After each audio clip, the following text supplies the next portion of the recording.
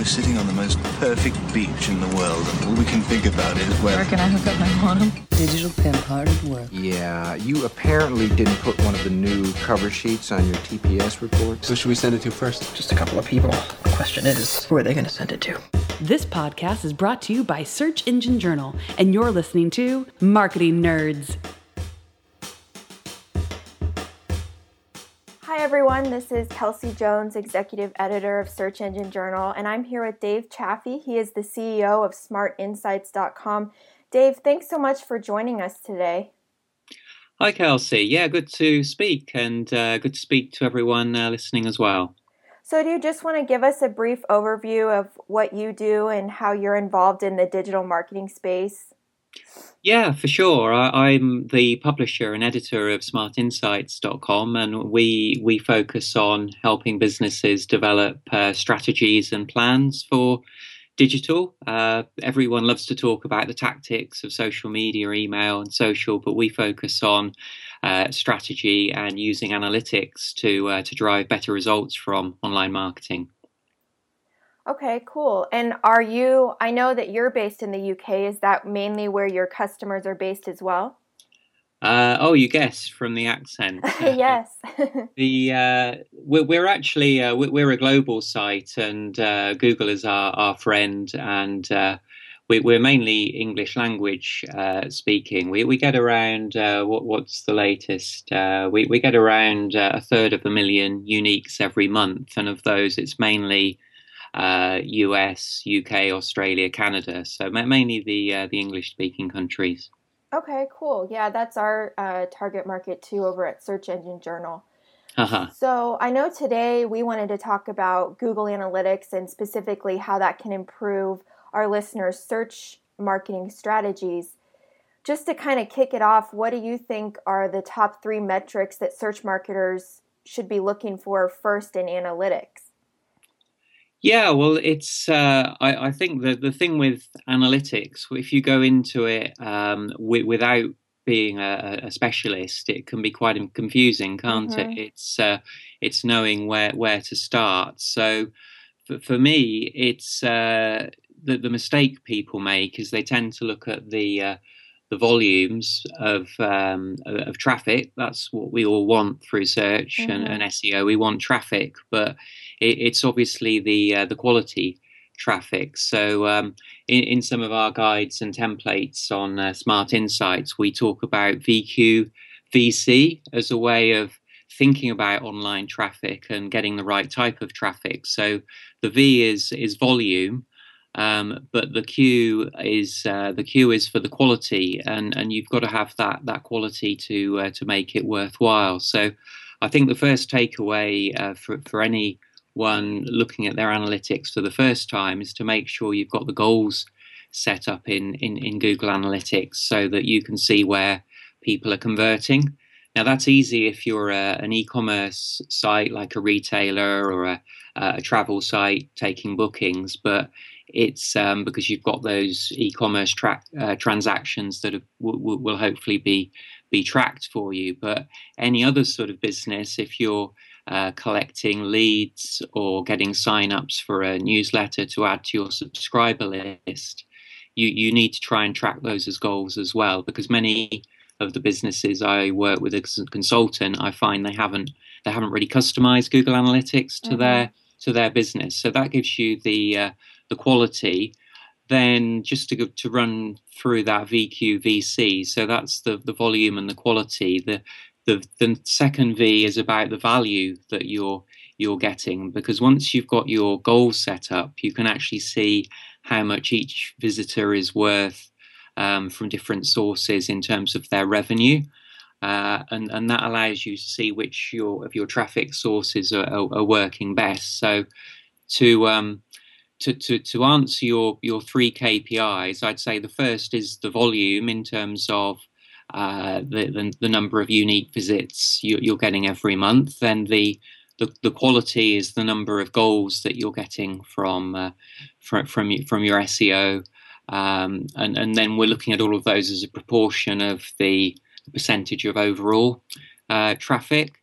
And then the value one is either if you're an e-commerce site, you need to look at your revenue per visit or goal value per visit if you're a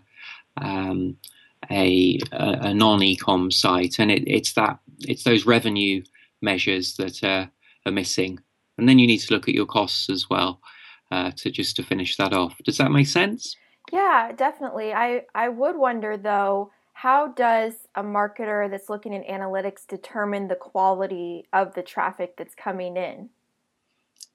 Yeah, well, you can. There is a range of measures available, and often in search we talk about the bounce rate. So that's one area to look at, because clearly, if you've got 100% bounce rate on a page, then everyone is leaving that page immediately. They're not engaging with your content, and that's going to be a problem in terms of Google, because Google wants to see, in terms of its search algorithms, it wants to see people dwelling on the site. It won't. Google doesn't actually interrogate the analytics, but it will be able to see if someone's coming through to your site and then doing another search straight after. So I think bounce rate's worth looking at, but what you tend to find is a lot of sites have blogs, and the bounce rate for a blog tends to be quite naturally high. Mm-hmm. So for our site and a lot of other blogs I've looked at, the bounce rate is 70%, which sounds terrible, but it's that's not actually a bad thing. One thing we've done to help with that is, like a lot of sites these days, we use pop-ups, which I know all the people listening will be thinking, oh no, not pop-ups, we hate pop-ups, but they do work, and that's we already had a lot of calls to action before we used them, but we managed to increase our sign-up rate by around 40% through using a pop-up. So we like to think it's a nicely designed one. So anyone listening who to check that out on smartinsights.com, you'll see that we get it's around a 2.5% conversion via that pop-up if you take a look. But yeah, that's how we measure the quality, how many people convert to that pop-up. Yeah, it's crazy. We do a pop-up at Search Engine Journal too, and right now, so we have a series of conferences this year in partnership with Searchmetrics, and our next one is happening in Chicago, since I know we're recording this a couple weeks before it's going live, but that one is April 15th, and so our pop-up currently is about that event, and the sign-ups since we started that pop-up have just been, a huge increase. I think it's 20 to 30% more daily requests for invites for that event. So yeah, similar to us. And if it's people listening may be thinking, oh well, that's publishers, they're going to do that. But what I've noticed is that it's across the board. So with retailers, it's a tactic that will work well. I saw a nice example on ebags.com where it wasn't just sign up for our newsletter. It was get 20% off your first purchase. So I saw some data from Costora showed that email as an acquisition source has gone up by 4 times for retailers in the last few years. So it really shows that as SEOs, we need to be thinking about how best to convert people, and love them or hate them, pop-ups do seem to work. Yeah, I agree. And just as a consumer, I really like when there's special offers in a pop-up, like you said, 20% off your first order. Yeah. I totally take advantage of that. And so I think when it's targeted and it's done the right way, it can not only increase email signups and increase conversions on the site as a whole, but it also can help you keep loyal customers, because then if you're involving that with your email campaign and sending out more special offers, usually consumers are more likely to be more engaged with the email campaign. Yeah, for sure. Totally agree.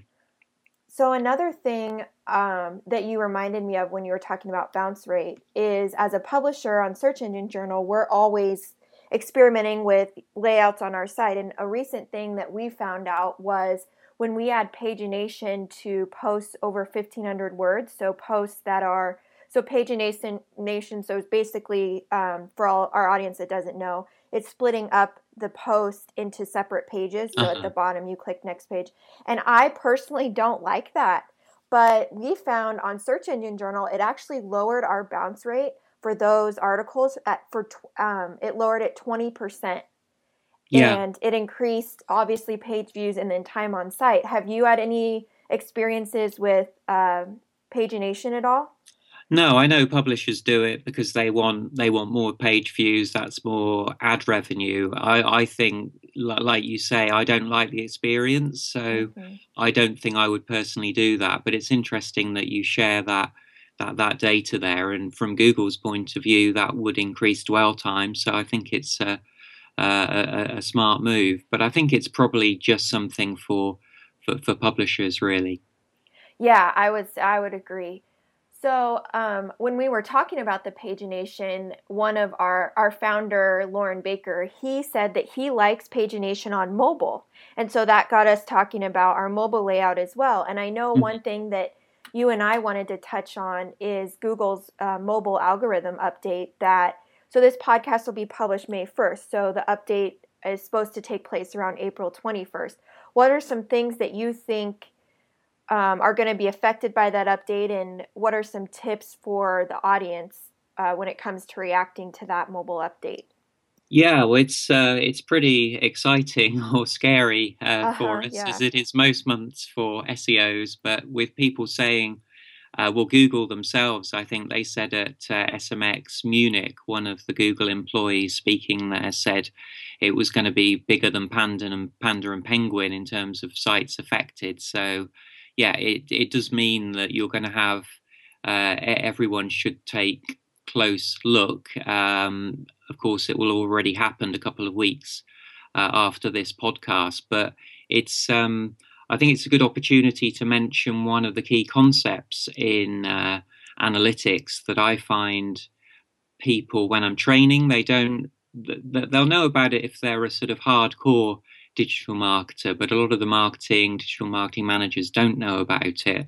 And that's the concept of segments, or what used to be called advanced segments in Google Analytics. So there's so many different ways in which you can use them. And I think just in terms of general SEO, they're very useful, because if you select the standard segment at the top there that you see when you're reviewing the site, you select that segment for SEO.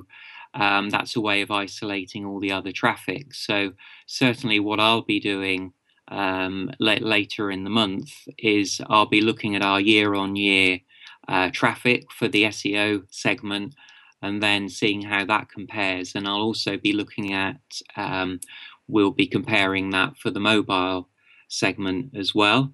And of course, you can break that out by tablet and smartphone. And I guess it's going to be, the biggest issue is going to be on smartphone.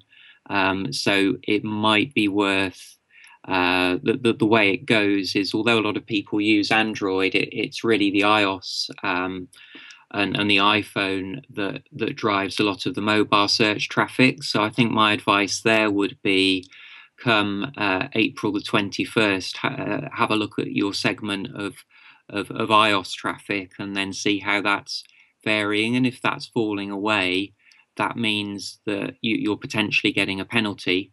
Of course, what Google have said is that the mobile friendly update is on a page by page level. So that's really something you're going to want to look at for your top content, or maybe the content drill down report. That will allow you to see whether there's particular parts of the site that are being affected. But that's certainly where I'll be looking.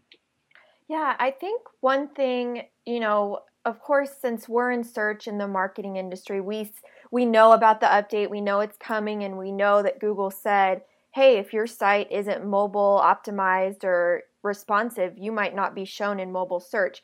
But I think it's difficult to impress to clients just how big of a deal that, this could be for their site, especially if it's not optimized for mobile. Have you already begun preparing your clients and even your audience with, how big of a deal this update is? Yeah, that's right. Well, we offer our members updates regularly. So we have paying members who we provide updates to, but of course we provide updates on the blog as well. And I think we offer. Obviously, you'll cover all the details of search, specializing in that area, but we try to just pull out the big stories. And I think it was November when this was announced originally, and Google started using those mobile-friendly labels. So I do think people have had a fair time, and I'm pretty sure everyone working in search knows about it. But I would hope a lot of people who are the non-specialists would know about it as well. But we'll see. I guess it'll be those people will see their traffic and sales falling, and if they haven't heard, they're going to sit up and take notice then. Yeah, for sure. The kind of anticipation and almost fear that I see with this mobile update, I saw a few years ago when the whole not provided in terms of the keyword data in Google Analytics happened. So I know people were so reliant on that. And, when it happened, I just remember thinking there's so many other things you could look at and so many other resources you could use, like WordStream or Ubersuggest to find keyword ideas. Do you have any, suggestions for specific analytics data that SEOs could use in terms of keyword research now? Yeah, for keyword, well, there's two things really, isn't there? There's the keyword research, understanding the behaviors, and I'm sure a lot of the guys listening will know about Google Keyword Planner. That was updated in the autumn, so that's worth another look. Ubersuggest is good. I've actually noticed that there's a new tool there, keywordtool.io, which is actually much better for. I tend to use that when I'm working with training workshops for international clients, because you can see if, say, we're in Europe and we're looking at search in France or Italy, you can see different behaviors in the different countries for how people, some people prefer reviews, other people prefer cheap, price sensitive type keywords. So those tools are certainly great. In terms of back to the analytics, I think some people will. There was that very obvious keyword report, which has changed now. It's still available in GA under campaigns, organic keywords. But I was just checking ours out while we were on the call, and we're actually now at 93% not provided. So that's how bad the problem is. But Google does have this other search engine optimization menu that it added, and it has improved. And I certainly find that you can do a gap analysis on that. So anyone who's unaware of that, if you go to the acquisition menu on the left there in Google Analytics, choose search engine optimization and queries, it does show you their classic ABC, the acquisition behavior conversion, and then you can what you will often, every site will find that you've got your 80-20 rule. So there's a lot of the pages that are driving the bulk of the traffic, and if you tweak the title or the meta description, you can nudge your rankings for those top performing pages. So I think people will query the accuracy of that data that you get from the integration with Google Webmaster Tools.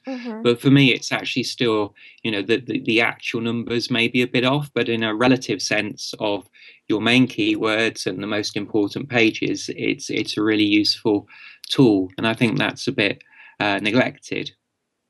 But what I would say as well is that we used to do a lot of gap analysis, comparing Google Keyword Planner or Keyword Tool as it was then against the keyword data. But I think you've got to turn it on its head now and look at your entry points into the site for your natural keywords. So a good way of thinking about it is to set up a segment of SEO and then see for your landing page reports, so you know that those people are coming in via organic, and then see which areas of the site are getting the footfall compared against your non-organic traffic. So you might find that, say you're a retailer and you're stocking, we're getting near summer, some addresses, you might find that you've got a lot of people browsing that some address category,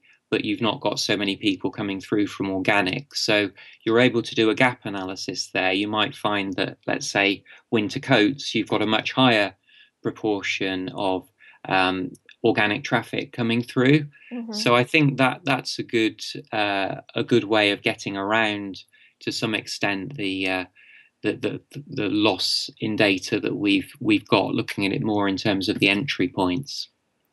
Yeah, I agree. And another part of Google Analytics that was added whenever it overhauled the platform a couple years ago was the social media data. Uh-huh. Have you used that a lot with your team at Smart Insights? Have you used that social media data with your SEO campaign? To be honest, I'm not a huge fan of that. But with Smart Insights, we say we're about actionable marketing advice, and I don't see the social data as so actionable. Where I would say it is useful, under the conversion menu, you do have these multi-channel funnels, so it's sometimes quite useful. You can look at your attribution and you can see that where social traffic, it maybe doesn't convert on the first visit, it is providing some conversion later in the customer journey. But for me, what I prefer to do in terms of social is actually outside of Google Analytics, to use these tools where you can see the pages that have got the most shares. Mm-hmm. So you can do that analysis against competitors. So I'm talking about the tools like BuzzSumo, Social Crawlytics. Maybe when we put the page up for, we did a blog post on Smart Insights linking to 3 or 4 of these competitive analysis tools. We could maybe add it to the to the page, but they allow you to see which content is getting the most shares, which is really useful insight, I think, for developing similar sort of content to what's worked for your competitors. And similarly, you might be using something like the Mozbar as you're reviewing the SERPs, and you can see which type of content is ranking well. So yeah, I just don't see the value in that data, if I'm honest. But I'm open to other ideas. What do you think? Yeah, I mean, I definitely look at it for my blogs I have in Search Engine Journal. We do use BuzzSumo. I really think that that's a good tool that's easy to use. Yeah, it's paid now, that tool, isn't it? It sure is, yeah. But so Social Crawlytics, that's a tool that some enterprising SEO in Brighton in the UK created, and that's free and pretty capable. So okay. So check that one out. But yeah, certainly, if you can afford it, BuzzSumo is great. I think the Sprout, Quick Sprout, have a tool as well for that. Yeah, I mean, there's so many tools out there for both SEO and social, so it's easy to get overwhelmed. Yeah, but there's 2 or 3 there for people to try out, so hopefully that's helpful. Yes, agreed. So to kind of wrap everything up, I know earlier you had mentioned that it's easy for people that are beginners in analytics to get overwhelmed with all the, segments that are available, the customized reporting options. Do you have any good resources for people to learn more about analytics if they want to, become more of an expert like you are in the space? Yeah, that's really why we set up Smart Insights. I didn't mention at the top of the webinar, I used to write, I still write books, ones on digital marketing strategy, and I was always frustrated that you'd be writing about search or analytics in a book that's probably got 500 pages. And is used in colleges and universities, but there would only be like 2 or 3 pages on SEO or analytics. So what we provide on Smart Insights is we've got the real in-depth resources that they're not for SEO or analytics specialists so much, but for people who are new to it, and it just steps them through all the questions that they should be asking. So certainly if people check out our SEO or rather our Google Analytics hub page, that would they're designed for digital marketers really, rather than the analytics geeks, if you like.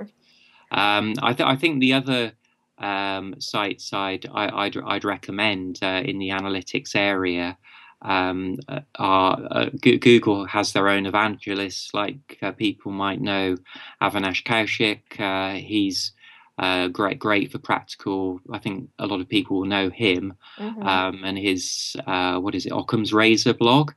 But then there's a couple of other Google advocates who are Justin Cutroni and is it Daniel Weisberg? He's got a site called Online Behavior.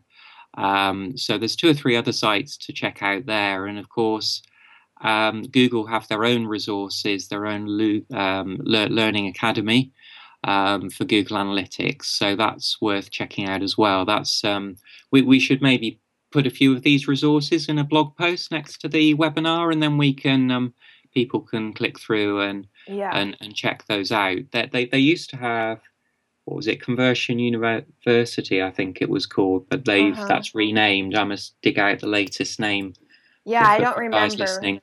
But I'll be sure to link to all of these in the recap post. But I do know, whenever I've tried to learn something in analytics, Google really does have a robust tutorial and help catalog. So it's always useful to just go to the source. Yeah, the trouble is they are written often by analytics people for analytics people, rather than the marketing questions you should be asking. So that's what we try and do anyway.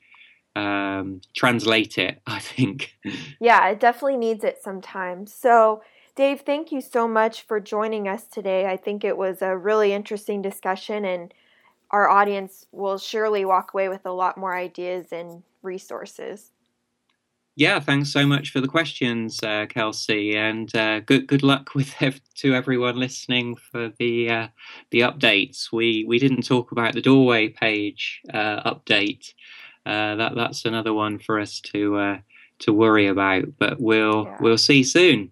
Yes. Okay. Well, thank you so much. So Dave Chaffee, CEO of SmartInsights.com, and I'm Kelsey Jones, Executive Editor of Search Engine Journal.